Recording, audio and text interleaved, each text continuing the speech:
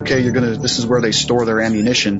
It's not going to look like much, but if you hit that, it's going to be good results. And sure enough, you'd hit that, even though with the naked eye, it was just kind of a camouflaged lump on the ground. You hit that with a Maverick or bombs, and it would burn for 3 days. This is the Low Level Hell Podcast, episode 26.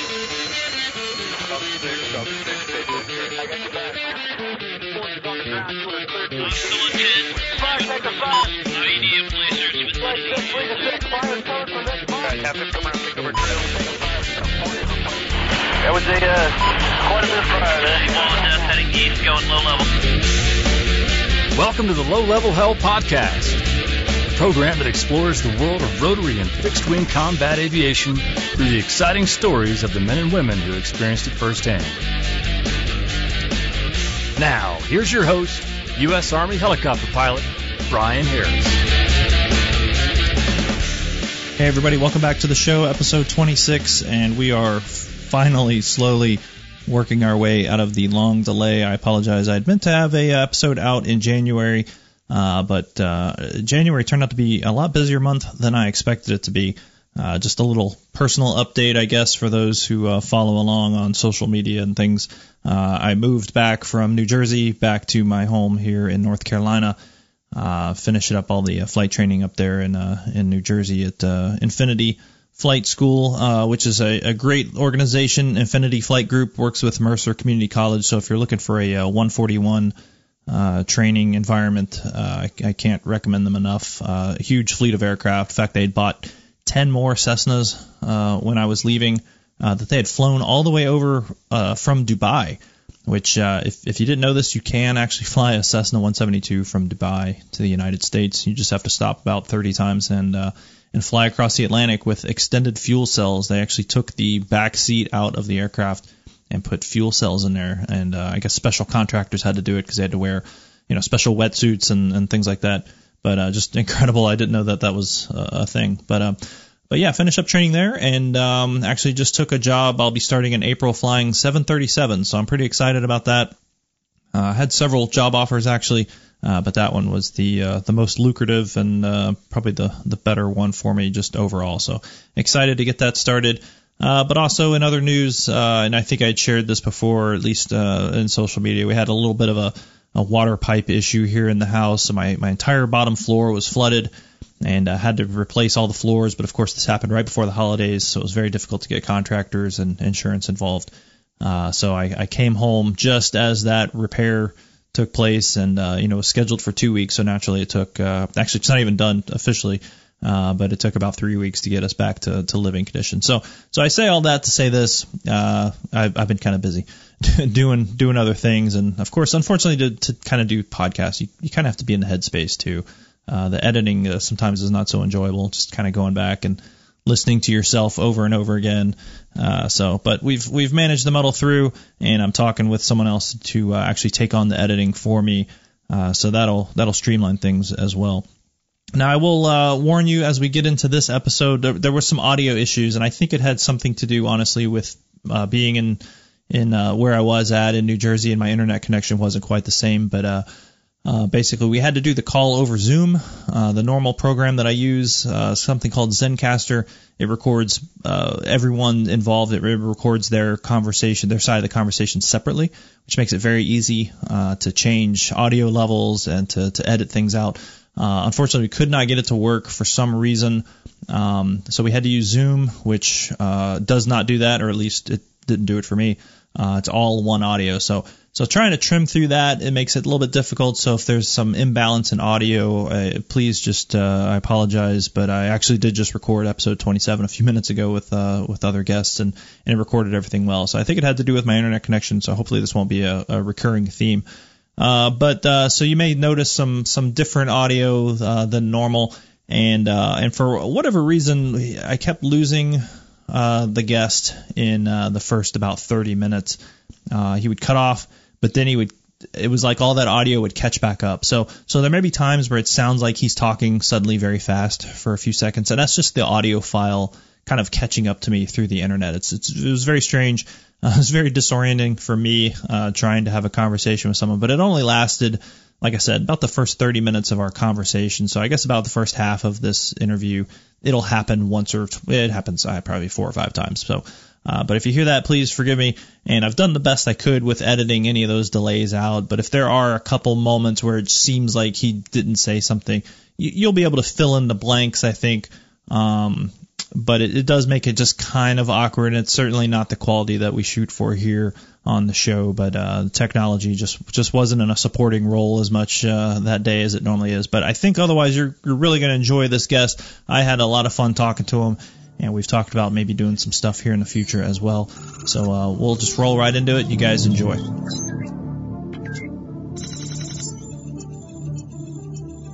Colonel John Marks flies the A-10 Warthog for the United States Air Force Reserve. He has over 7,000 hours flying the Warthog. He also served as an instructor flying the T-38, and he's here joining us today on the show. Sir, thank you so much again for part 2 of our attempt to get this interview conducted. Yeah, thanks for having me. Absolutely. Thanks for your service over 30 years, if I remember correctly from we were talking before. Yeah, I'm at 34 years of service right now, so been doing it a while. Yeah. No, it's fantastic, and I'm excited to talk to you and learn about your tale. But we'll just get started from the beginning. I mean, just tell us a little bit about yourself, where you're from, and how you got into aviation.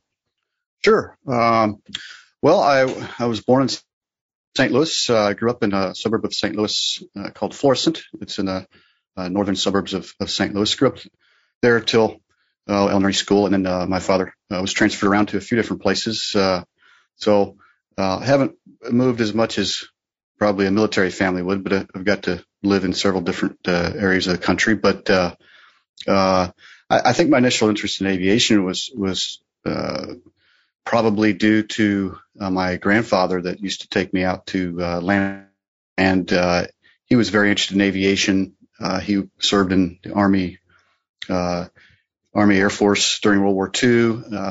He had asthma, so he wasn't able to fly, and he didn't actually deploy overseas, but he was just always very interested in airplanes, and I think he kind of passed that on to me. And I always just had in the back of my mind that I wanted to fly. And then as years went on, and he was always building model airplanes and interested in fighter aircraft.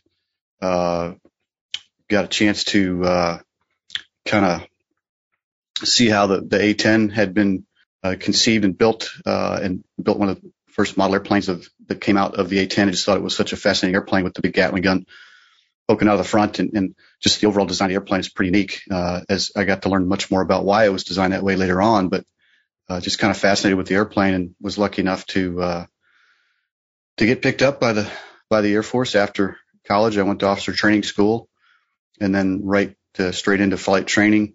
And then after graduation, I did well enough in my flight training to be able to fighter training, which then leads right into A-10 training. And I was actually a second lieutenant for a good 6 months in my first A-10 squadron, which was pretty rare at the time. It's pretty much unheard of now, but even then it was fairly rare because I just didn't have a lot of breaks in training. I went pretty much straight through the flight training program. And then, went on from there. I mean, it was a very interesting early part of my career. Everything was cold in Germany. That was our checkered flag base, we called it back then, where if the Russians were to attack, all the A-10 units had a pre-planned base that you would deploy to, and then try to push that back. But very different mentality, all very low flying. I like to say I probably didn't go above 1,500 feet. AGL above ground level probably for the first couple of years of flying the A-10. It was all very, very low altitude centric against the threats we had at the time, or what we thought was our primary threats. And then there was this little country called Kuwait that got invaded, and it pretty much changed the trajectory of mine and a whole lot of other people's careers at that time. Sure. We'll get into that here in a second, but just tell us a little bit about initial training. The first time you're flying an A-10, just kind of talk about what you remember. Yeah. Well, one of the unique things, although it's not as unique now because of the advent of simulators and the way that they do pilot training now, but the T-38 simulators, but the A-10 did not have a simulator at that time. It was just kind of a procedures trainer, a cockpit trainer, essentially a mock-up of the cockpit that you would go over the procedures with your instructor and then get in the airplane and go fly, because there were no two-seat trainer aircraft for the A-10. So that was pretty unique, a little bit nerve-wracking, but they go over it with you. You kind of you have your training and you kind of fall back on that, as with a lot of things. But definitely exciting. You're out there by yourself flying it. Now he's chasing you in another A-10, but do the usual flight characteristic stuff as far as making sure you know how the plane flies, and it flies pretty easy. It's a big traditional wing as far as flies a lot like it doesn't fly like the T-38, for instance. The 38 was designed to be a much more high performance type wing that stalls with different characteristics, but the A-10 flies essentially like a large Cessna. It's got a big fat wing. Although one thing I noticed right away was it's very maneuverable in terms of it's almost like trying to balance on a stool. It's very sensitive to inputs, difficult to trim. It's tough to trim it up and just have it keep flying straight and level type of thing without constant inputs. But that's just the nature of how it's designed to be very maneuverable. And of course, probably the most memorable thing about learning to fly the A-10 is the first time you get to go to the range and fire the gun, because it definitely shakes the plane, and you smell the gun gas comes into the cockpit, because it pretty much comes out the front and goes up over the canopy, and some naturally gets inside the cockpit, and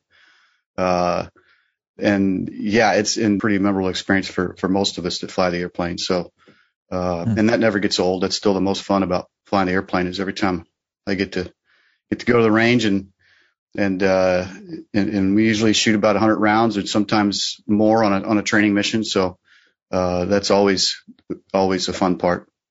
I was going to ask you about that, because we had A-10s at Pope Air Force Base when I was at Bragg, and I had heard that every time they launched, they had a few rounds that they would shoot. Am I hearing that right?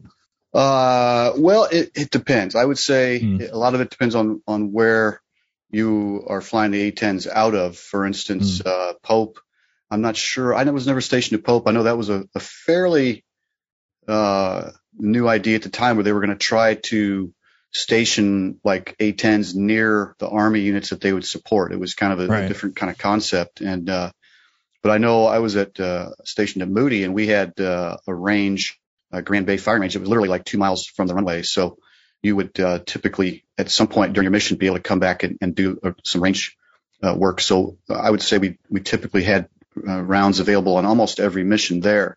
But for instance, here at Whiteman, we usually split our missions between what we call dry training. So we go to the operating area and practice tactics without actually expending any ordnance. And then the other half of the missions, we typically go to the firing range where we practice that. So I would say probably about half the time you have the jets almost always have bullets loaded, but about half the time you get to go shoot bullets.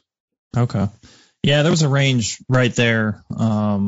And it just seemed like they were out there shooting a lot, and I'd heard that. I don't remember where I'd heard that, but yeah, that was cool, because we would get to work with them and lay his targets for them and bring them in. And typically most of the units, you get allocated so many training rounds, and then if you only go to the range half the time, we just get to shoot twice as many bullets when you do go. So it really kind of all comes out to even. Sure. Yeah. Another thing, since we're talking about the gun, I'd heard this years and years ago, that the thrust generated from the firing of the gun could, I don't know how to say this, would essentially equal out and cancel out the thrust of the engines. So that if theoretically you had enough ammo, you could fire the gun and it would cancel out the thrust and stop in midair. I would say that's partially true. So the recoil of the gun, like as with any gun, whenever each round is fired, it produces recoil.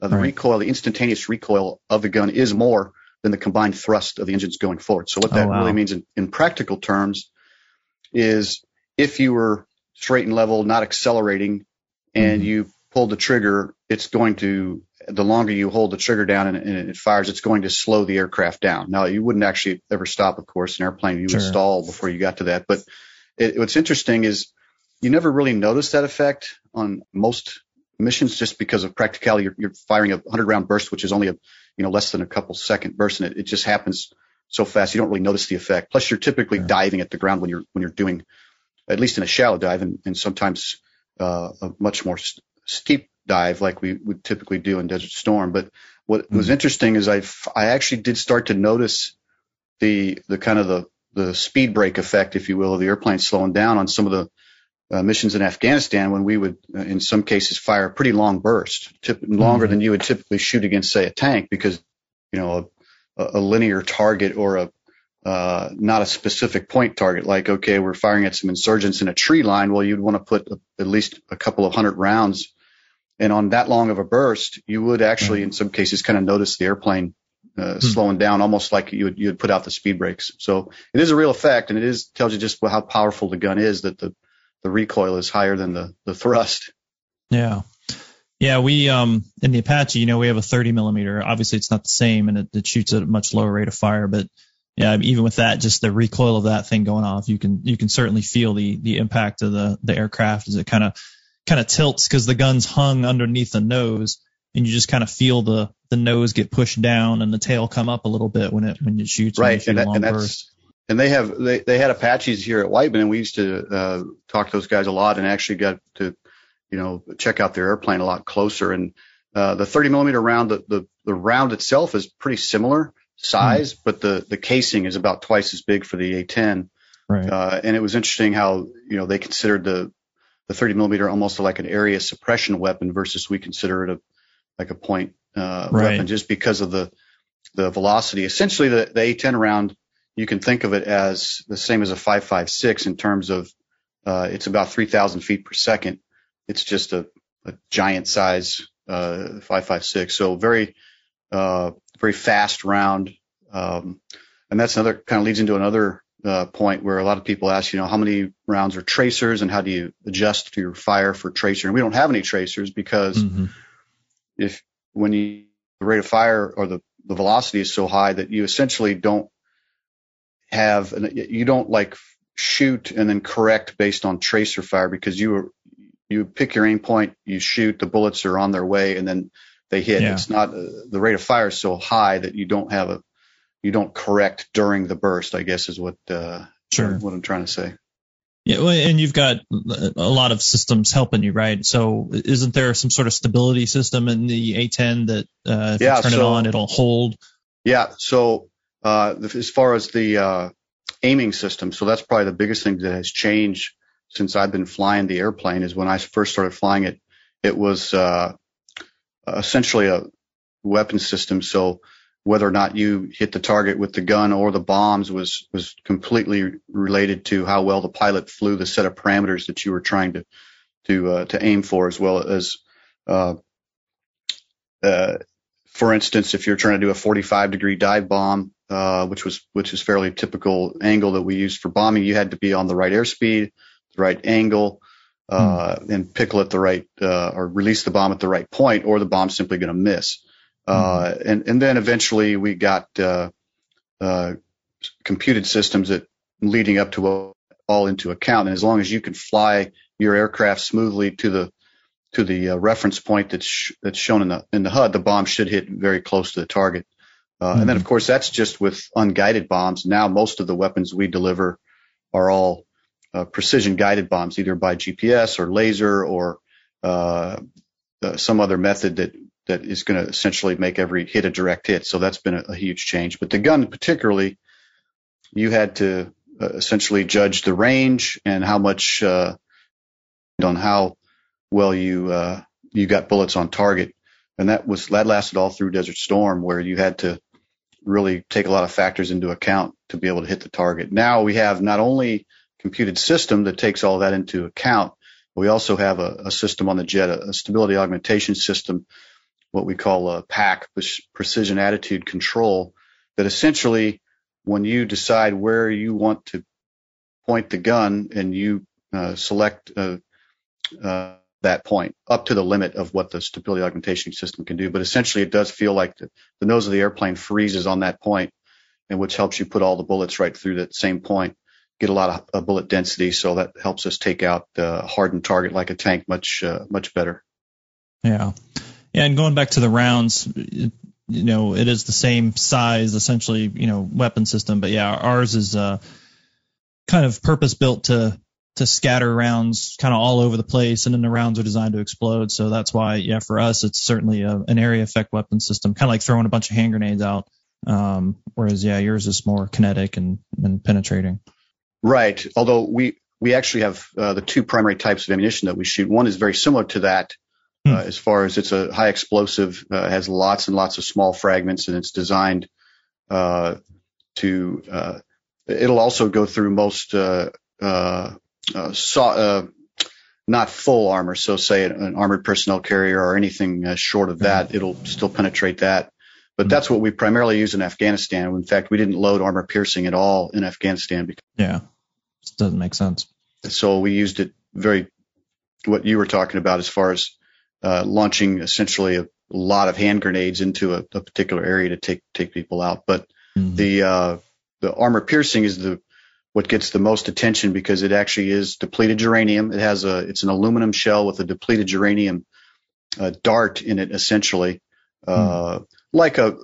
If you're familiar with main battle tank ammunition, they're discarding sabot round. It's essentially when it hits the aluminum carrier vaporizes, and the depleted uranium is what penetrates the armor.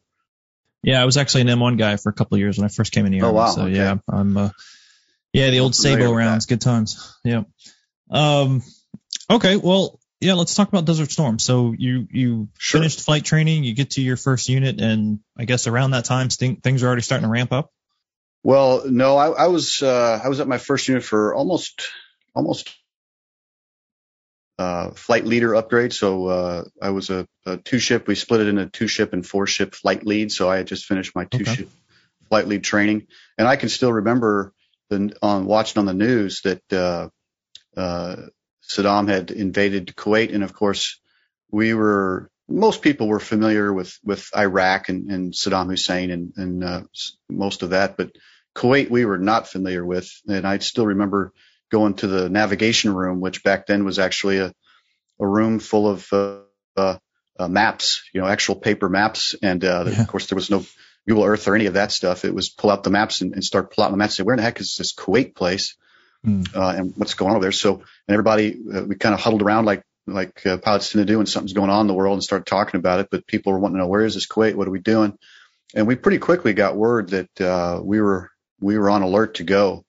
In fact, we initially thought we could be leaving in as little as 48 hours. And so we're, as you can imagine, at that time, deploying was not a normal thing like it got to be for the next 20 years. It was a very different thing. We had thought the only time we were going to deploy is if it was literally World War III and we were going to deploy to Europe type of deployment. So this was definitely a shock. Everybody, of course, was, I remember after, so many deployments that you have your bags already packed, and it was like, okay, well, the next deployment's coming up, and you maybe top off your toiletries a little bit, and because nobody had deployed before, so we were trying to figure out what to pack and all that type of thing. But we called it for a while there. We called it the TAC bungee cord. TAC being Tactical Air Command, which is no longer called that, but that's the command where all the fighters were in. But we called it the bungee cord because every day we would come in and we'd meet in the main briefing room and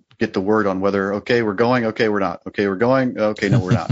So, but then we did go, and we ended up going, so it was the longest flight I ever had in the A-10. One of the flights over there, because they were very concerned that Saddam was going to keep rolling south, and they didn't know what he was going to do, what his intentions, and maybe even take over Saudi Arabia. So they wanted to get us there as quickly as possible, which is challenging in the A-10 because it move that fast. So getting us across the ocean, so they waived all the typical duty day requirements and flight length requirements, and I flew an almost 14-hour mission from the East Coast all the way into Spain, and that's that's a lot of hours sitting in a single seat airplane. So that was, I launched as the air spare out of the East Coast, and then so you take off in case one of the airplanes breaks in front of you. And then if they don't, you fall back to your flight. So that was why it was such a particularly long flight for me. So, but yeah, they waived some of the requirements. So we got there and then we went into King Fahd Air Base in Saudi Arabia. It was a very large international airport that was under construction. So the only thing that was really finished was the runway. It was otherwise just a completely bare place. Although we did not have to move into tents, they had workers' quarters that we moved into. It was all the construction workers who had all been sent home as soon as the invasion happened, and so we moved into there. Essentially like trailer houses, portable trailer houses with. Right. It was pretty cramped. We had 4-door room, and it was definitely an experience. I can still remember popping the canopy when we first landed at the airbase, and we had been met. Some of our guys had gone ahead to prepare and met us at the airplane with it was like a Sprite, and it was not cold. It was and it felt like opening the door to your oven when you're checking on dinner, and just super hot, just as you could imagine almost as you imagine a desert, just looking out, going, wow, this is definitely not what we're used to. Yeah, I remember stepping off the plane in Kuwait the first time, and it was like somebody just hit me with a hairdryer. It was just exactly that same feeling in Kuwait. After multiple trips to Kuwait, I didn't think I'd ever experience anything hotter than Kuwait over the years, because there were some of those trips there that were just unbelievably hot. But I think I finally did top it on this very last trip into Afghanistan in 2020. We weeks of the quarantine with the COVID going on, and it was actually it was hotter there. It was the hottest, where if you came out of your quarters, it really felt like you had started a timer. Like it really actually felt like your health was in danger if you stayed out too long, because not only do you get the well into the 120 degree there, but you get the humidity that's nearly 100%. So that's a hot place. But up until that point, Saudi Arabia was definitely the hottest place. Yeah. And where was that in Afghanistan? You'd cut out right as it said the name. I'd ever been. Oh, sorry. Well, no, that wasn't in Afghanistan. Afghanistan was never actually too bad. That was on the way over. We had to quarantine in Qatar at Al Udeid. Qatar. Yeah. Okay. Yeah, I think all those places right there, because they're right on the water, so it's the humidity, and it just makes it so much worse. There's no escaping it. Oh, it's terrible. Yeah. I've always said that the reason we do everything out of Kuwait is so that when we're in Iraq or Afghanistan, we're saying, hey, at least we're not in Kuwait right now. So it's just a morale boost. That's I still remember we're jumping around a little bit, but yeah, when we deployed into Iraq in 2003 for the invasion, we went to a southern base called Talil in the southern part of the country, and later we moved again up to Kirkuk up in northern Iraq, and you'd swear we'd moved to paradise. There was actually some trees and some greenery, and it wasn't sandstorm and 120 degrees every day, even though objectively it was still pretty hot and dusty and not great. But compared to the southern base, it was a big improvement. Yeah, I was just in Erbil a couple years ago, and that's right by Kirkuk, and we'd fly over there and stuff. And yeah, it's a different world. I mean, it's green, like you said, and it's not nearly as destructively hot.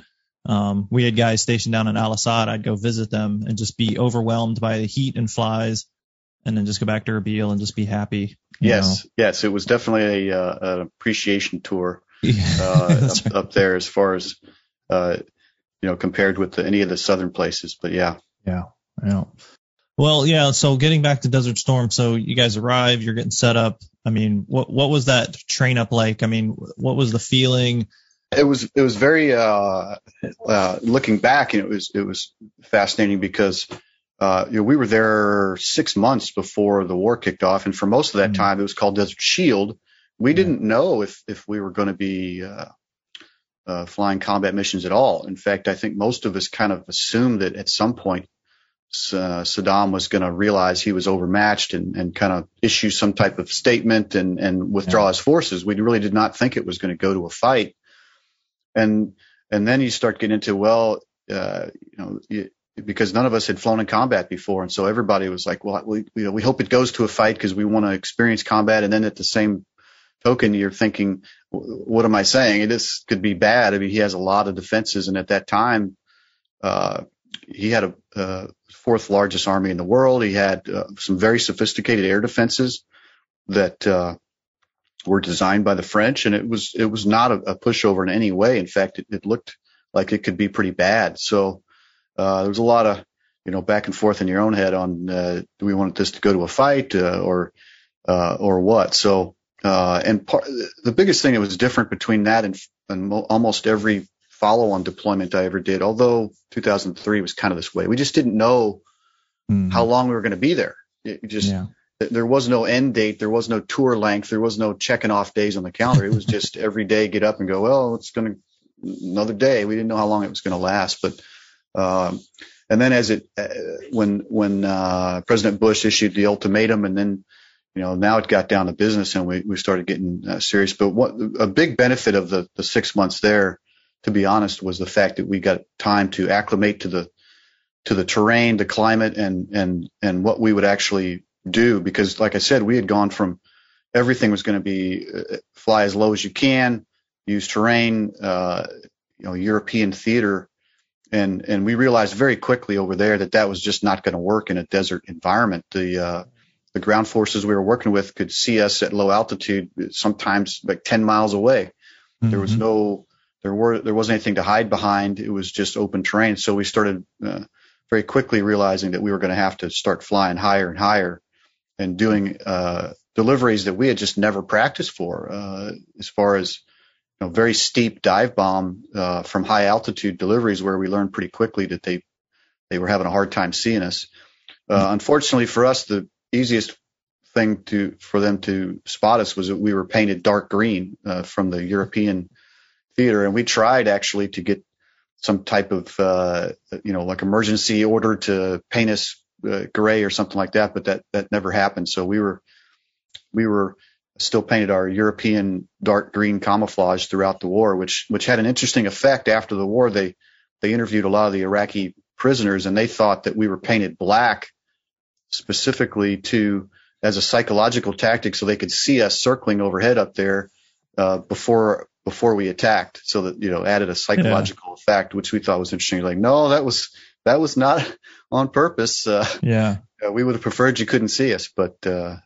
Funny. So we really altered our tactics in many cases, having to kind of even come up with new deliveries to keep getting higher and higher and higher, because we had not anticipated that. We were anticipating, if anything, we were going to be super low. So that gave us a chance to really be more ready for the attack when it came. It's always interesting to hear the perspective of your targets. Like I've heard, feedback from people, Afghanis and Iraqis about, 58s and Apaches and stuff too. So it's always interesting to hear, what we think and then what they think about certain situations. Yeah, completely fascinating. I got to read some of the prisoner debriefs, and it's really it's so fascinating to read these guys that they talked about how in the Iran-Iraq war, whenever there was an air attack, they scrambled and jumped into their armored vehicles because that was the safest place to be, because typically the bombs didn't actually hit them. They would be protected from the shrapnel. And they said they learned really quickly in Desert Storm that, in their words, and not mine, I think we did miss occasionally, but in their words, we didn't miss. So they would actually run away from their vehicles and hide somewhere else, because when they hit in their vehicles, our Maverick missiles and bombs and bullets would hit their vehicles, they were not used to that, and so they quickly had to change their tactics for survival as well. But it's interesting too that you bring up the aircraft were all painted green, and how much time, when I joined the Army, it was 1999 time frame, and we weren't deploying like you said, and so everything was still kind of painted and ready for that forest warfare. And then now, it's hard to actually find things that aren't painted for the desert or something. But I remember doing some sort of training. I think I went to the Joint Firepower course where this happened, and so there was all these Air Force guys and stuff. And somebody had made a comment, an Air Force guy said, "Yeah, back when A-10s were green," as a way of saying long time ago. And I just thought that was a funny saying, because the Army has other things that you would say, but that always struck me as funny. Yeah, and I've been through that Joint Firepower course as well. I was a BALO in Korea as part of my career back when we still did that, the battalion ALO. So your primary job, if the North Koreans attacked, was actually going to be to go out on the ground with your Army unit. So that was I did some training up on near the DMZ and got to kind of experience again, that was a Korean War appreciation tour because my training was in the winter, and I just absolutely could not believe how those guys could have survived in the 50s. I had the best cold weather gear that the Army could provide at that time, and I was still cold all the time. So what year were you in Korea? 94 to 95. Okay. All right. Yeah, I was there in 2001, and Korea is cold in the winter. There's no doubt about that. Yep, for sure. But yeah, I remember sitting in the cold in Korea one time and just freezing, sitting there with my Humvee, and I look at my driver and I said, "Can you imagine the guys at Bastogne? Like those dudes, they didn't even have gloves, and here we are complaining because our heater's not great." Yeah, exactly. And so Desert Storm. So the ultimatum. I mean, up to this point, you guys are just flying and getting acclimatized. You're practicing, you're training, but now it's live. I mean, it's the real thing, and you're doing what we call our fence check, and if you're doing the fence check for real, you're looking down, literally crossing the fence and warming everything up, and the heart rate gets going good, but like most activities like that, you've trained for it, and eventually your brain you put all the nervousness aside, and you get down to business, and your training kicks in, and they particularly, interesting enough, they on the first mission, they wanted us to just go in, drop our bombs. In that case, most of us were carrying cluster weapons. Drop your cluster weapons on artillery sites. They wanted us to. The Army was very concerned with the artillery. They had very well thought of D-30 long-range artillery guns that the Army was really concerned with. So they wanted us to find artillery and just drop on that. Don't shoot the gun. Don't shoot any tanks. Just do that. Get back across the border and go to the kind of like, just get your feet wet. Get through the first mission. Get back across the border. Get reloaded with bombs, and then head back out. We had a forward base at we called it KKMC, King Khalid Military City, which was up pretty close to the border. So it was just a short flight to get to that base, where it was just a very rough, not rough, the runway was fine, but as far as conditions there was just enough to have some guys there that would refuel you and reload you with armament, and then you would take off again. And we would do that sometimes a couple times a day, and then eventually head back to the main base. But the second mission, we went up, and at that point, again, can't even describe how much different it is than today's operations. There were no drones. There was very little surveillance. We didn't have access to satellite imagery. That was only for much more higher priority missions. So you had a paper map. You had we had an INS at the time, not like a GPS. You would kind of know where you were, mostly within maybe a mile. Right. And you had kill box assignments. So they divided the whole country up into kill boxes that were on lat longs, usually about 30 mile by 30 mile, and you would just go look for enemy forces. And if you found them, you didn't have to call back and request permission to attack. You didn't have to. There was none of that. It was just strictly the difference is really striking when you look at, say, for the last trip to Afghanistan, where the ROE, the rules of engagement were is thicker than a phone book, and we pretty much had an ROE pamphlet for Desert Storm. They pretty much said, go into your kill box, find military equipment, destroy as much of it as you can, and report back on what you hit, and if there's still targets remain, and then go do it again. And that's what we did. So We got some really good briefings from our GLO, our ground liaison officer, who's an Army Army person that's assigned to the squadron, and they briefed us very accurate descriptions of how the Iraqis set up their ground forces. They very much followed their Soviet doctrine training on how they set up their forces, and they said, hey, if you see this kind of pattern in the desert, then this is what you're going to see, and right. or this is where you should concentrate your attack, because these are going to be the most lucrative targets. And in many cases, that was completely spot on. Like, they'd say, okay, this is where they store their ammunition. It's not going to look like much, but if you hit that, it's going to be good results. And sure enough, you'd hit that, even though with the naked eye, it was just kind of a camouflaged lump on the ground. You hit that with a Maverick or bombs, and it would burn for 3 days. So, so we got a lot of good information on that. A lot of it was just strictly naked eye, and we used binoculars, just sporting goods store, big 12 power binoculars to try to get details. The key was to try to get your first licks in before they saw you, so we would stay up high and try to take out any threats that we could find before they were able to start filling your altitude with a lot of flak and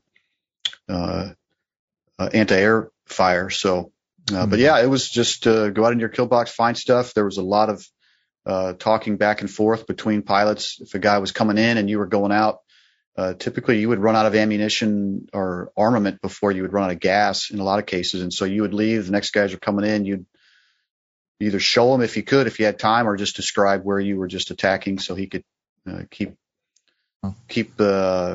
attacking. So yeah, big boy rules. Sounds for sure. For sure. It was not realizing how much different that would be than everything being controlled so tightly later on. It was definitely kind of certainly not a free for all, but it was definitely a lot more of a free attack situation. Yeah. Well, I mean, obviously it's just completely different scenario and different environment. You just can't do that with villages and towns. No, and stuff, absolutely. I mean, you look at the whole situation. I mean, Saddam drove an entire army into a featureless desert and had it sitting there. And not only that, didn't even disperse his forces. And some of the things actually, interestingly enough, essentially like most militaries, and he was fighting the last war. And in that war, if you protected each tank with a kind of a berm, a revetment that we call it, where they bulldoze up some dirt around it, that would protect it from most of the attacks. Well, for us, that just not only it made it easier to spot them from the air, because of disturbed earth, we could spot them, because surprisingly, just a single tank sitting in the desert with nothing around it is very difficult to spot. But when they were sitting in these prepared positions, we could see them. And then later on, we learned that the other thing they were mainly for was to protect against tank fire. And they didn't even do that because, as you well know, the M1s discovered pretty quickly they could shoot right through the dirt berm, and it would still penetrate the tank because of how much better our guns are. So, so there was a lot of different situations that made it, if you will, a perfect war for us, as far as being able to just spot them and not have any restrictions on taking them out, because they weren't parked in a village or something like that. Yeah. You mentioned binoculars. I was actually reading an article about you, and it talked about how, I don't know if you still do it, but that you would carry binoculars even with the more advanced aircraft and the more advanced kind of targetry, capabilities that the newer A-10s have, but kind of old school in that way. Yeah, absolutely. I still do.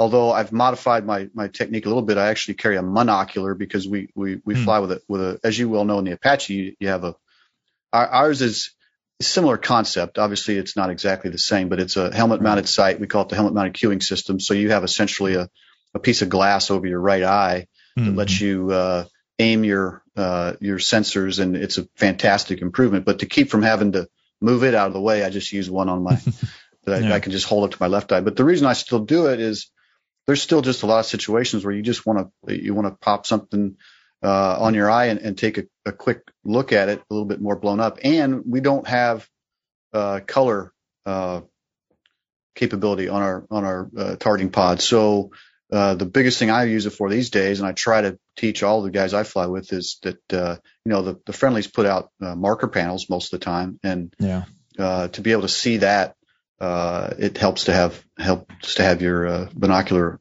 handy or monocular handy to be able to spot the color. Yeah, those orange panels, they pop out. Yeah, no, I like that because I did the same thing in Kiowas. We tried it. It's, obviously with a helicopter you're bouncing around quite a bit more, and it's much harder. But we did try it.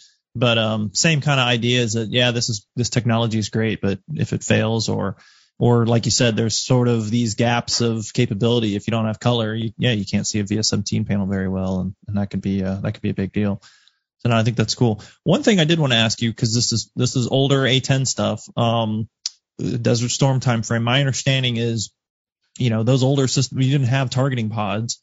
And right, so we didn't get the targeting visual pod until actual 2003, actually, on the invasion of Iraq. That's one of the reasons, as a reserve unit, we were there for a year when all the other A10 units went home, is because we had the targeting pods, and that was an initiative that the reserve took on to get us that capability, and it kind of gave us a unique capability. But up until then, the whole idea behind a sensor pod that you could see, people many miles away and all this great stuff was science fiction. We didn't have any of that kind of.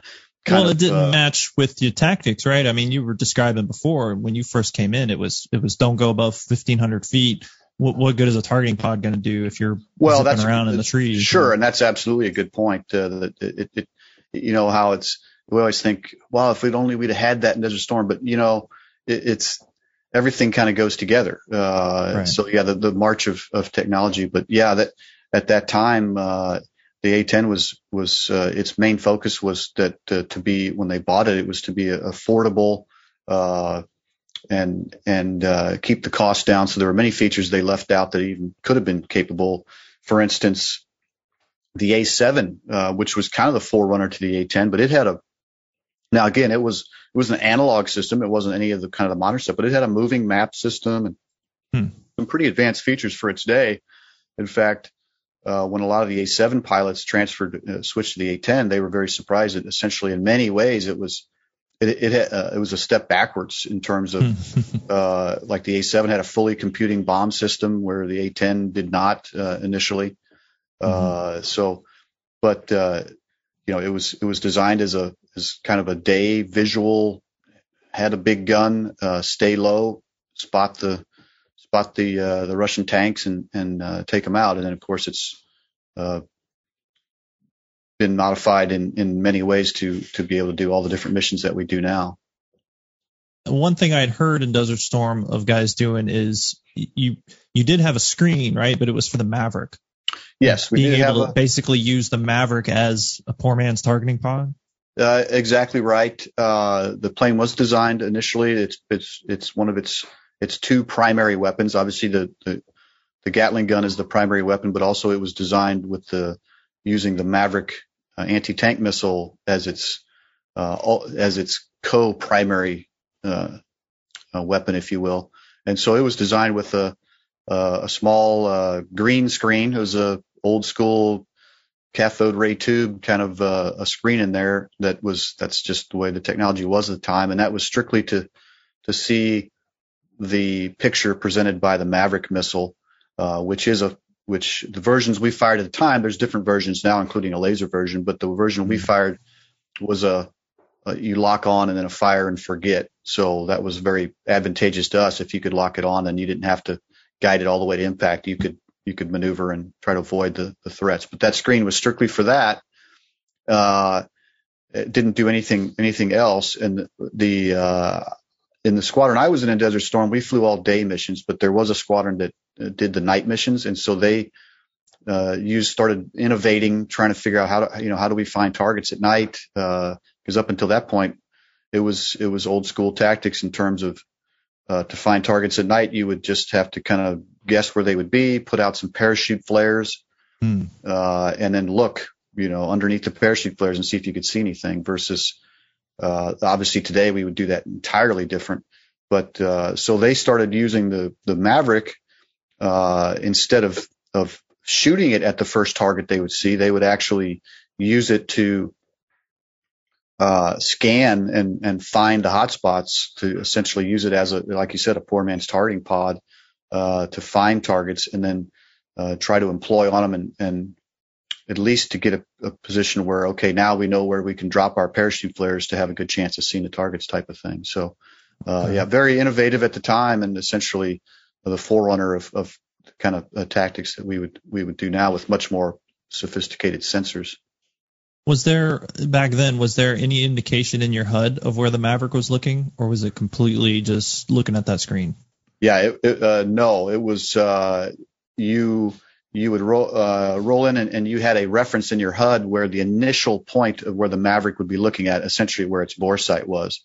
Okay. And then once you started slewing off of that bore sight, then you really didn't have any indication outside of where that would be. So you just had to kind of interpolate. Okay. Yep. Did you guys fly night vision goggles a lot, or how did that? There were no night vision goggles at that time as far as in fighter aircraft at all. In fact, we did not start flying with night vision goggles in the A-10 till 1994 when I was in Korea. That was another of all the revolutionary changes in tactics over the years. That certainly has to rank up there near the very top. We don't even think anything of it now. Everybody comes through training like everything, but at the time that was a big deal. And of course, now we even have a newest generation of NVGs, which is even better. They're now fully as good as your visual acuity. The previous versions were very good, but not quite, full acuity. Now they're just as good as your eyes. So it's pretty impressive. And they're not green anymore. The old green NVGs, like in all the video games, is obsolete. They're no longer green. They're just plain black and white. So. Yeah, I stopped flying here a couple of years ago, but I was talking to some guys who still are, and they've got the new stuff coming out, and even the new Apache, I guess the version 6 Echo model has got color screens now too. So. Oh wow, yeah. Yeah. And I don't even know anything about like the F-35 with their in helmet NVG capabilities and everything else. I'm sure it's even more advanced. So. But I like to just tell those guys, I flew when it was hard. Yeah. So. Yeah. It is amazing though how much brain power you used to have to do just for the basic stuff. I mean, literally, just keeping track of where you were, just being able to navigate off of maps and at low altitude, just trying to figure out just the basics. And of course, it's so much nicer when you can focus all your energy on the mission itself and not worrying about where you're at and how you get to where you're going and all of that kind of stuff. But, you wonder how we even did it. But at the time, you just, like anything, you don't think about it. It's just the way it is. So. You don't know that it can be easier. That's right. That's right. Because the guys who from before you are telling you that it was harder back then. So, you never know. For sure. BetMGM has an unreal deal for sports fans in Virginia. Turn $5 into $150 instantly when you place your first wager at BetMGM. Simply download the BetMGM app and sign up using code Champion150. Then, place a $5 wager on any sport. You'll receive $150 in bonus bets, regardless of your wager's outcome. And if you think the fun stops there, the king of sportsbooks has plenty of surprises in store. Check out daily promotions, same-game parlays, live bets, and so much more. Download the app in Virginia today and get $150 in bonus bets instantly from your first wager. Only at BetMGM. BetMGM and GameSense remind you to play responsibly. See BetMGM.com for terms. 21 plus only. Virginia only. New customer offer. Subject to eligibility requirements. Rewards are non-withdrawable bonus bets that expire in 7 days. Please gamble responsibly. Gambling problem? Call 1-800-GAMBLER. Promotional offer not available in Washington, D.C. Well, let's talk about what I believe, if I get the date right, is February 25th. Desert Storm. So Desert Storm, yeah. That was probably the most memorable. Well, not probably. It certainly was the most memorable day for me of Desert Storm, just because of the success we had on that particular day. But it started out as Nothing special. In fact, we were on alert. So the idea was you would have you had all your planned missions, but then they would also have a two-ship on alert. So if there was a particularly either a bad situation that a ground force are getting, this was during the ground war. So the ground war had started, and so we had obviously the Army wanted to make sure that we were available for close air support if needed. So they had 2 airplanes on alert, and so you would just check all your systems at about, I mean, as I recall, it was very early before dawn that you would check the jets, and then you would just go back into the squadron and sit around and wait for them to call you if they particularly had either a lucrative target or they needed some a particular close air support. So. And what was that? I don't mean to interrupt, but like what kind of turnaround time was that? So if you because we did the same thing. If you were on QRF, you go out, run up the aircraft, get everything set, and then go sit. But like if you got that call, how long was a good average time? Airborne? We tried to be airborne within like 15 minutes, which was, I think the requirement was like 30 minutes, but we could typically top that because you'd have the jets ready to go and the crew chiefs would crank up the auxiliary power unit before you even got there, and you could get airborne pretty quick. Yeah. But typically you didn't launch from alert. Typically most of the time we would sit there and wait and then like towards the end of the day, they would launch you anyway to just go fly and see if you could hit some targets. Yeah.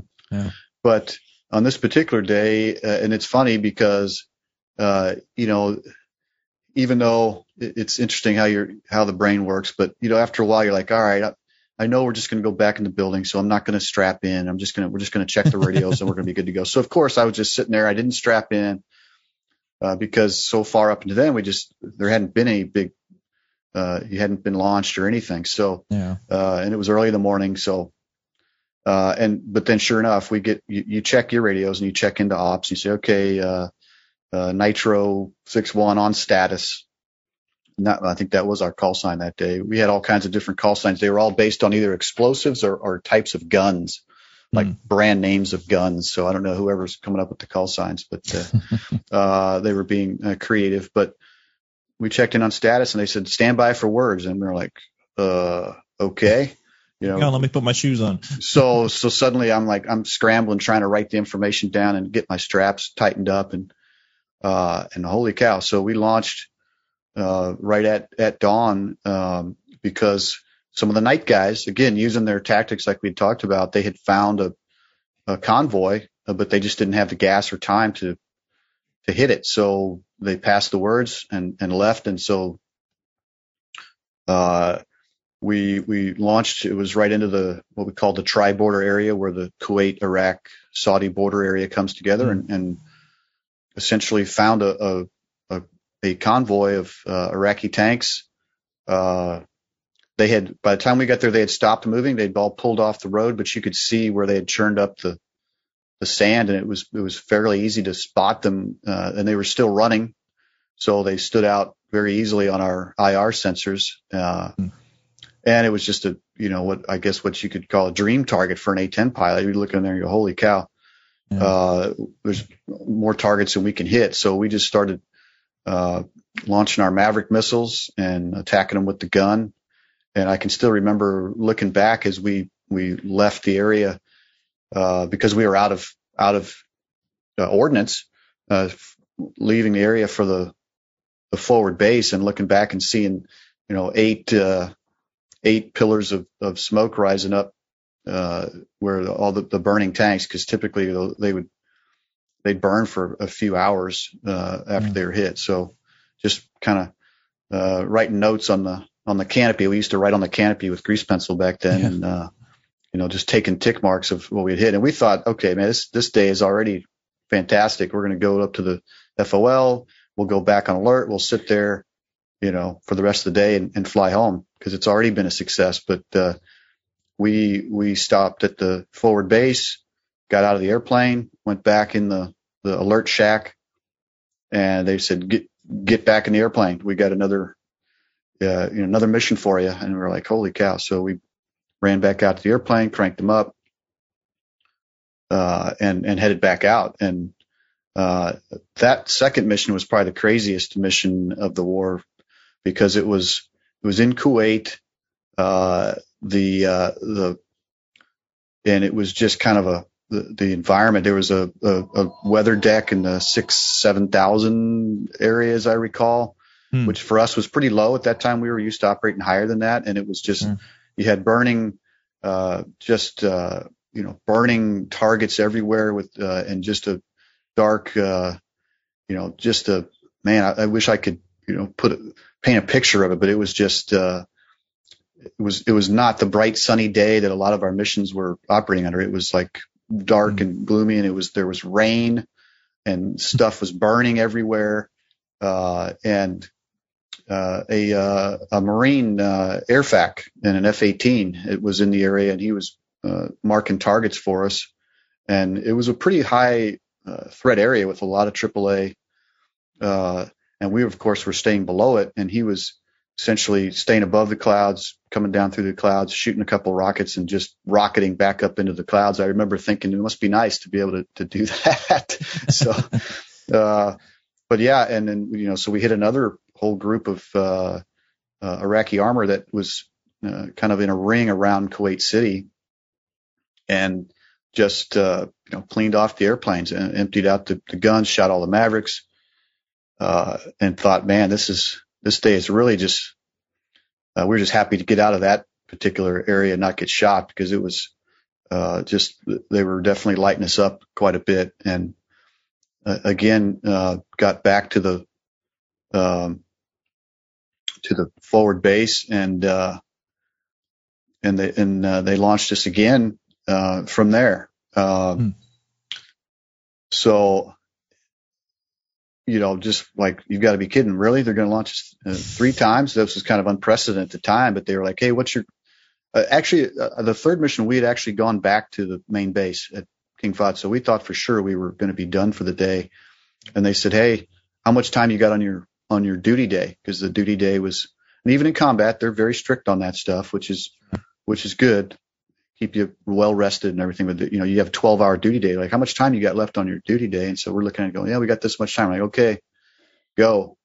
We didn't even get out of the airplane on that one. They just fueled us, and third mission was up much closer to Kuwait City.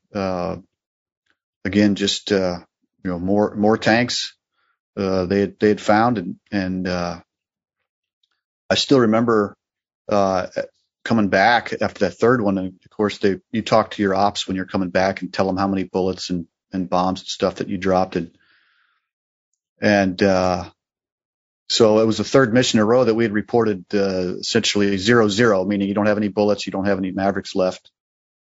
And they said, wow, that must have been a pretty good hunting out there. And then I just read off how many tanks we had hit that day, because it just so happened that we had hit all armor that day, and it was 23 destroyed, like what we call K-kill, meaning they were burning, 100% destroyed, and then 10 damaged, which we shot them, we saw effects, but they didn't catch fire. So typically we would just report those as damaged. So they were pretty surprised by that. In fact, the squadron commander had called at that time. There was a press pool, so they were always looking for stories, because they didn't have embedded reporters. They had to kind of take whatever stories they had. But our squadron commander had called the PA, the public affairs, and said, hey, we just had a 2 ship come back with this many tanks destroyed in one day, and so we actually got interviewed on CNN the next day. So that was pretty exciting.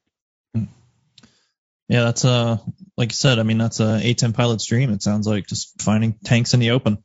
Yeah, absolutely. And not only that, but at that point in the war, we were carrying a different style launcher than we do today. So we were carrying 4 Mavericks per mission, plus the full load of the gun. And at that time, we had the option.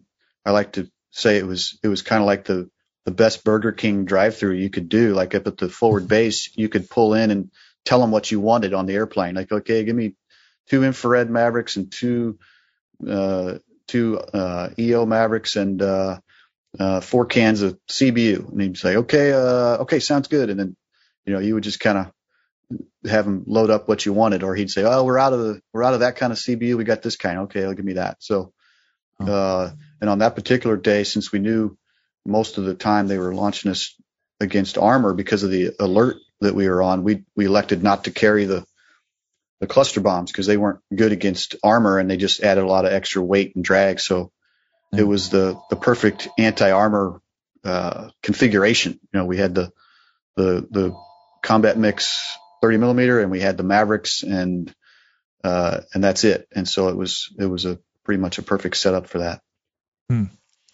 So, I mean, when the ground war started, it was quick. I mean, 100 hours is the right. Yeah, is the number. So this we like to think we had a lot to do with that because we got a lot of reports from the ground guys that they essentially, and again, not to take away from they sure. certainly had battles and got into I know the 73 Easting battle and some pretty good battles, but most of the time they reported they just drove by a lot of burnt out equipment that we had already taken out. So we felt pretty good about that. That it was the timing was right. We had taken out enough of the enemy that they were going to have a less of a hard time going in, and it worked out that way. Well, there were so many things, like you pointed out before, the Soviet style of, well, this is what the book says, so line up this way, coupled with the fact that, GPS was a relatively new thing back then. And so, they pretty much stayed to the roads from what I understand, because the idea of just crossing the desert with a bunch of vehicles didn't really make sense. And what a brilliant idea, as far as hitting them on the flank from the west, because in their view, that was, How could anybody attack from the featureless desert to the west? It wasn't even possible. And all of a sudden, an entire and I can tell you some of the most just amazing, awe-inspiring things I've ever seen flying the airplane was Desert Storm during the ground war when it first started. Just some of the close air support missions that we did, which was totally different than any other kind of close air support because of the terrain and because of the speed, but just looking down and going, okay, well, I wonder where we're going to see the friendlies, and looking down and realizing that almost from horizon to horizon, as far as you could see, was this line of advancing armor, and they were not going slow. They were moving out, and just looking at that going, holy cow. And talking to the ground controller who was in an M113, and you could hardly hear him because, he's bouncing along and that thing's going as fast as it can, but it can't keep up. And he's like, all right, do you see where the front line of friendly troops are? I'm like, yeah, we see it. We definitely can see it. He's like, okay, go 3 miles in front, and if you see anything, shoot it and tell us what you shot. And so, we go up to of course, in the desert, you had no trouble looking out ahead of them. And if you saw anything, and it was very nice to be able to go, all right, look out, to your 12 o'clock. Do you see the 4 burning, or do you see the 4 pillars of smoke? Yes. Okay. Those are 4 tanks. We just shot them. We don't think there's anything else. And then they'd be, all right, thanks. And then they would just, go right past that position and keep on moving to the next one. So yeah, it seems like very impressive to see that army on the move. Absolutely. I mean, as an armor guy, that was like the dream, like the Desert Storm, and I sometimes I fear, just like you said about Hussein fighting the last war, there's so many times where I think we all just kind of long for let's just have another Desert Storm. Let's just do that, because it's, it's a little bit more cut and dry than hunting for 2 dudes with an RPG. Like any military man, you want to fight the war of your choosing instead of the one you're handed. But in that case, all of the Army's training and our training and everything all had come together. And the advancement of technology, the first time where the laser guided bombs and not for us, but for other airframes, all kind of came into the front. Well, let's fast forward, because I know you did multiple deployments in Iraq and Afghanistan. Yeah. But really, we could spend hours, I'm sure, talking about that. But I'd really just like to look at your experience now. Looking back on those deployments, we've talked about your experience with, I don't want to say archaic, but the original, right? The OG, somewhat A-10, and now you've got, like you said, helmet-mounted sights, you got targeting pods, you got laser-guided, GPS-guided munitions and stuff. So tell us a little bit about the war in the A-10 cockpit now. Sure. Well, it kind of happened in stages, so it wasn't too overwhelming. But looking back, it really is amazing how, like in 2003, when the Iraqi invasion, again, I talked about earlier that we were the first unit to have the targeting pods, but most of the missions we did in that war really would not have been possible without the targeting pod. The main missions we did on the whole unit was there for a year, but most of us did like two separate trips with a little short break in the middle. But we were supporting the special forces that were rounding up the deck of cards. You probably remember they issued the playing cards. It was all the former regime members that they were trying to find, and again, essentially what we would now call a kill capture mission. And those were very high intensity missions, and you just simply couldn't have done the mission without the targeting pod, because you're talking about tracking individual people. You're talking about keeping track of a force that with the naked eye you would have been pretty much without a precision guided weapon that you could put in a pinpoint location. You wouldn't have been able to do the mission at all without that type of technology. So and then advance that into Afghanistan, where the first few trips I did six deployments to Afghanistan, but the first few trips were without. We had the targeting pod, but we didn't have the helmet-mounted sight. So one of the hardest things is to figure out where your targeting pod is looking, because we always like to say that the ground commanders always want one more step than what you have. Yeah. So, for instance, when we got the targeting pod, they would say, okay, the initial versions of the targeting pod were, again, looking back, I mean, they were revolutionary, and we were like, this is incredible. But looking at it today, we'd think, wow, that resolution's not very good. And so, you would say, well, this is amazing. I can see a person at 5 miles, and I'm tracking this person that they think might be an insurgent. But then they'd say, is he carrying any weapons? And then you're like, okay, I can see him. I can't tell whether he has a weapon. Yeah. And then literally at the later stages, our resolution got good enough that we could see whether he had a weapon or not. And he would say, yes, he's carrying a weapon. And they say, can you tell what kind of weapon? And so you're like, oh, you guys you're always wanting that one more step that, or, can you see if he's carrying a weapon? They would say, can you tell what color hat he has on? Because we're looking for a guy with a red hat. You're like, okay, I can't tell you that. So, it seems like the desire of the ground forces, or in many cases the ground force commander, or the what they now call the TEA, the target engagement authority, the guy that's going to tell you whether you can shoot or not.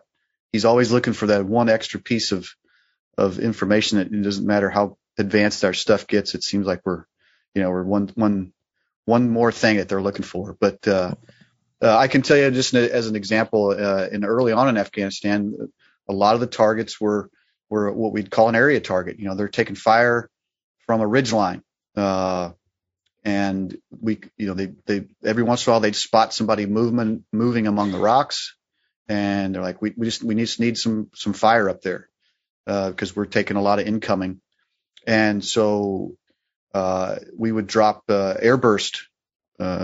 What we would now call a dumb bomb, a Mark 82 with an airburst on there, which has very good effects against an area. Mm-hmm. But then later on, that became, that was not allowed. You had to have a specific exact point, and your bomb had to be a precision bomb, so it would hit an exact point.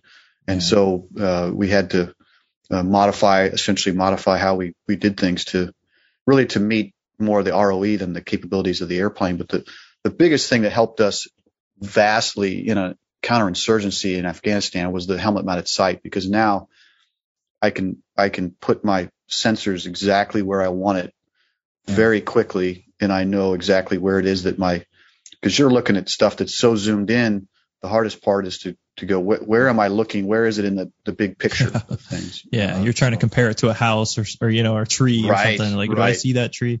Exactly. No, I'm laughing because that's a very OH-58 Delta experience as well, because we could move the sight 180 degrees behind us, but you couldn't see visually where that was looking. And so you spent a lot of time.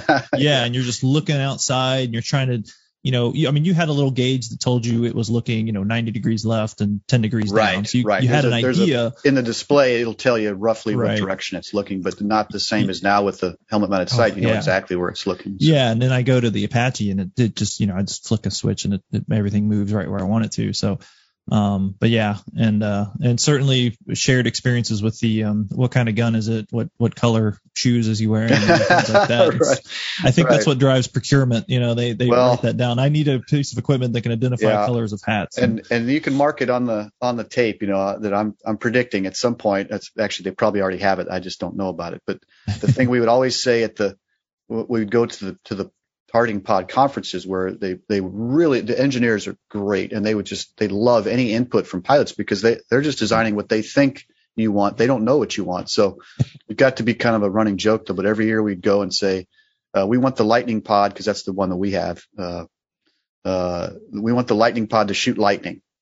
So we want it to be able to shoot lightning at whatever we have under the crosshairs. And then the engineers would start, at first they were like, okay, but eventually they kind of would just start saying, we're working on that. So, I believe them. I think at some point in the future, it's just going to be that, you don't have to, the pod will be the weapon. You won't have to guide the weapon with it, because that's the next challenge is once you see somebody, you have to get into a position where you can, you're already shooting a laser out of it, Right. And, on that point, probably the most revolutionary weapon that we've had certainly in recent years in a counterinsurgency type role is the laser rocket. And I'm not sure if you're familiar with those, but we had those. Yeah. Just absolutely astonishing, the accuracy you get with that and what that lets you do in a insurgency type situation. So. Yeah, well, and you bring up a good point that, I've had people ask me, like, well, why do you guys shoot so many Hellfires, which is, a baby Maverick, essentially. Right. And well, you guys shoot so many of them at people, and aren't they anti-tank weapons? Like, well, first, they've been modified, but second, in that type of environment, that's what you have to do, because you can't just go in there just lobbing a pot of rockets, because there's other people around. No, absolutely. Yeah. And depending on the type of gun, now I know it can be very exact with the A10's gun, but generally speaking, you're just not going to roll in there. You need something precise. And so, the ability to have laser and GPS guided equipment is paramount to fight counterinsurgency. Yeah, for sure. But the helmet mounted sight thing. It looks like that's kind of permeated across the fighter community, the fast guys too. And it has, it really kind of completes the circle with, you now have this super powerful sensor, and now you have the ability to put it exactly where you want and keep the SA on where is it looking. And, so I like to think the A10 has truly become the Swiss Army knife in terms of we can operate below a low ceiling and just do visual tactics, like I guess what they would call old school tactics these days, even if without any of the sensors or and with just using basic stuff on navigating, all the way up to dropping the more advanced precision weapons with helmet mounted sight and laser rockets and sensors and all the rest of it as well. So that still doesn't help us with the fact that our radar cross section, I think, is like much larger than a B-52, but that's just that's the nature of having a whole bunch of stuff hanging off the bottom of the airplane. So comes with being ugly. There you go. Beautiful ugly, but you bring up a good point, because it's a challenge that certainly Army aviation is dealing with, and I'm sure other flying fighting communities. But the problem with coming up with different ways of fighting and having to have different types of equipment to fight with is you still only have a finite amount of training time. So whereas you started out very much focused on this low level, in the weeds type of fight, now are guys still able to practice that a lot? Obviously, they don't get as much time, but are you guys chasing these different types of focuses of training and employment? Well, I'll tell you, and I know, the focus of your podcast is on the air to ground, and we've kind of really just been talking about a lot of different things, but Yeah. I can guarantee you that that's what makes the A10 community unique, is that our focus, we're not pulled in a lot of directions. Our focus is what do they need on the ground for our support, and that's what leading back to my former comment is. We definitely still practice, and as an old guy, I make sure that our young guys are fully up to speed on everything from, like I just talked about, that, hey, they need our support. They're in very close contact with an enemy. And the situation requires us to get below a very low weather deck, maybe at night, maybe in a tight valley, and provide that close support in that situation. And they can't even provide us a grid for the target. All they can say is, we're here. We popped a smoke. We're taking fire from over there. And we train to that situation, to where we can help him to get our firepower on that enemy safely, all the way to the point of, and then all the way in the spectrum, all the way to where we're above the weather and we can drop precision munitions through the weather, and he can provide us good grids, and we can still provide the stuff that we particularly train to. Like, we don't just put in grids and say, here comes the bomb. Right.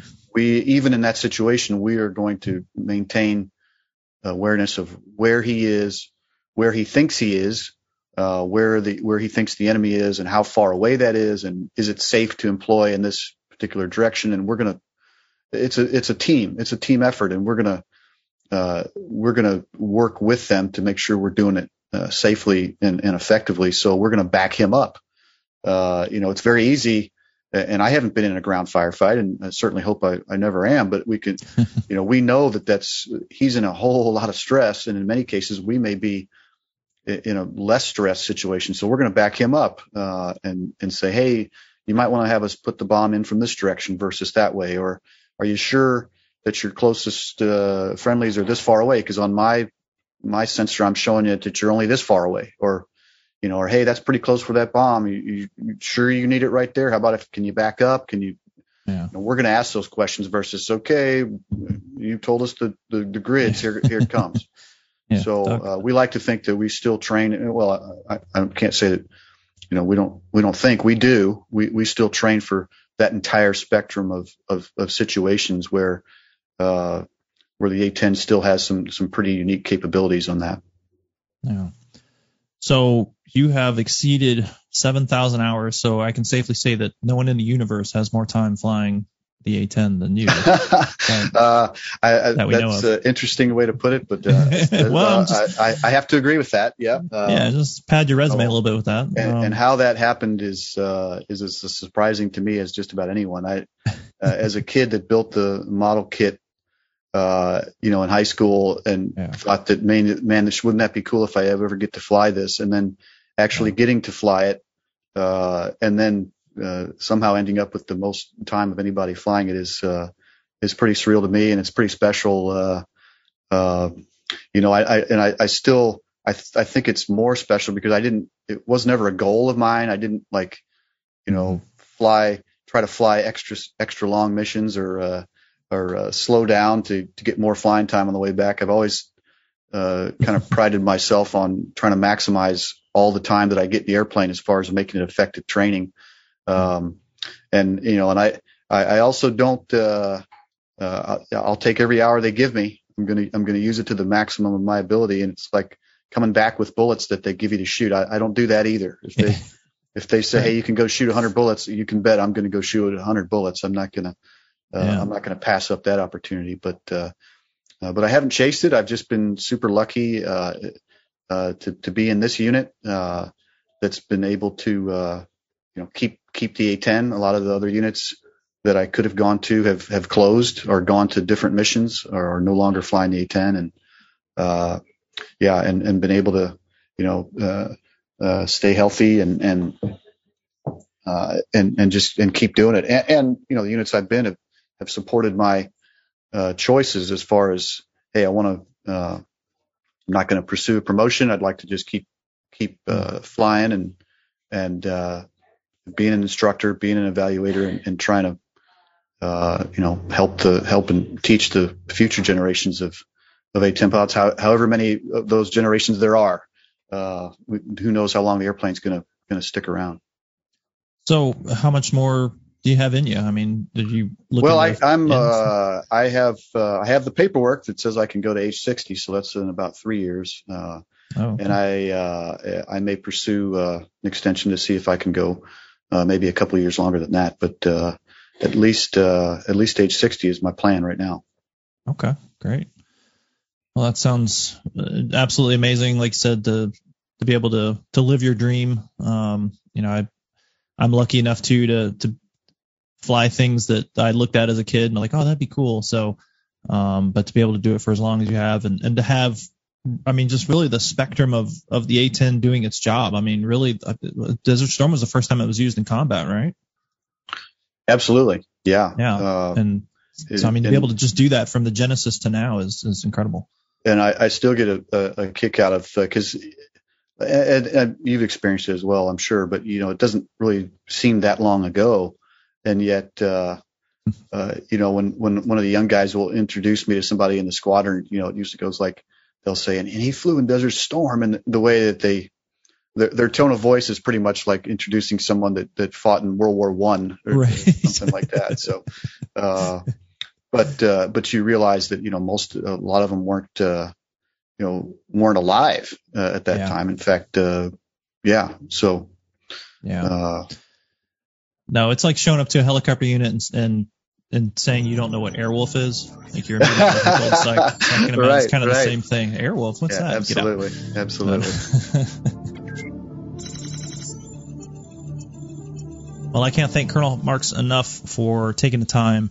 We actually had to do that interview multiple times. As I told you before in the interview, we had some technical issues, and in fact, to the point that we called it off one day because it just was not working, and then we managed to get back together on Zoom a couple days later. So a big thank you to him for taking the time out and sharing his experiences, which I think if you're a fan of military aviation in general, you're probably a fan of the A-10 and certainly Desert Storm and the A-10. There's just some absolutely amazing feats of airmanship going on there. So a big thanks to him for not only his service, but for taking the time and talking to all of us here on the show and for you guys listening at home. And while we're thanking people, I want to say a big thank you to my Patreon supporters who help financially support the show. And not only that, just encouragement. So, as I was kind of alluding to before, there's a lot going on in my life, changing jobs and flooding houses and things. So sometimes it is very easy to just kind of like, I don't want to get back into the podcast, or I'll wait till next week. But knowing that patrons are there to support, but also just the emotional support, I guess, if you will. There are people who listen to the show who will send in an email or they'll shoot me a message on Facebook or something. And even just leaving a review, sometimes I'll go in and actually look at the reviews that people leave on Apple. And those things they mean a lot. They really do. So I appreciate it. If you're someone who has sent in, I try to get back to everyone. If I didn't get back to you, I apologize. I probably missed you. You probably sent it at one of those times where I was just completely overwhelmed. But I do try to say thanks for everyone who writes in, or if you have a question, I do try to address it. But thank you for all of that support, for listening to the show. And I hope we can get back on track. Just bear with me as we get through things. But I'm going to, like I said, we just got episode 27 recorded, and I'm going to get on editing it this week. So hopefully we can get it out by the end of February, and this one should be dropping here mid-February. So as a reminder, of course, the comments made by the guests and hosts do not represent the Department of Defense or any private businesses. And we appreciate you guys listening and supporting the show. And we'll see you again here in a few weeks. Thanks a lot.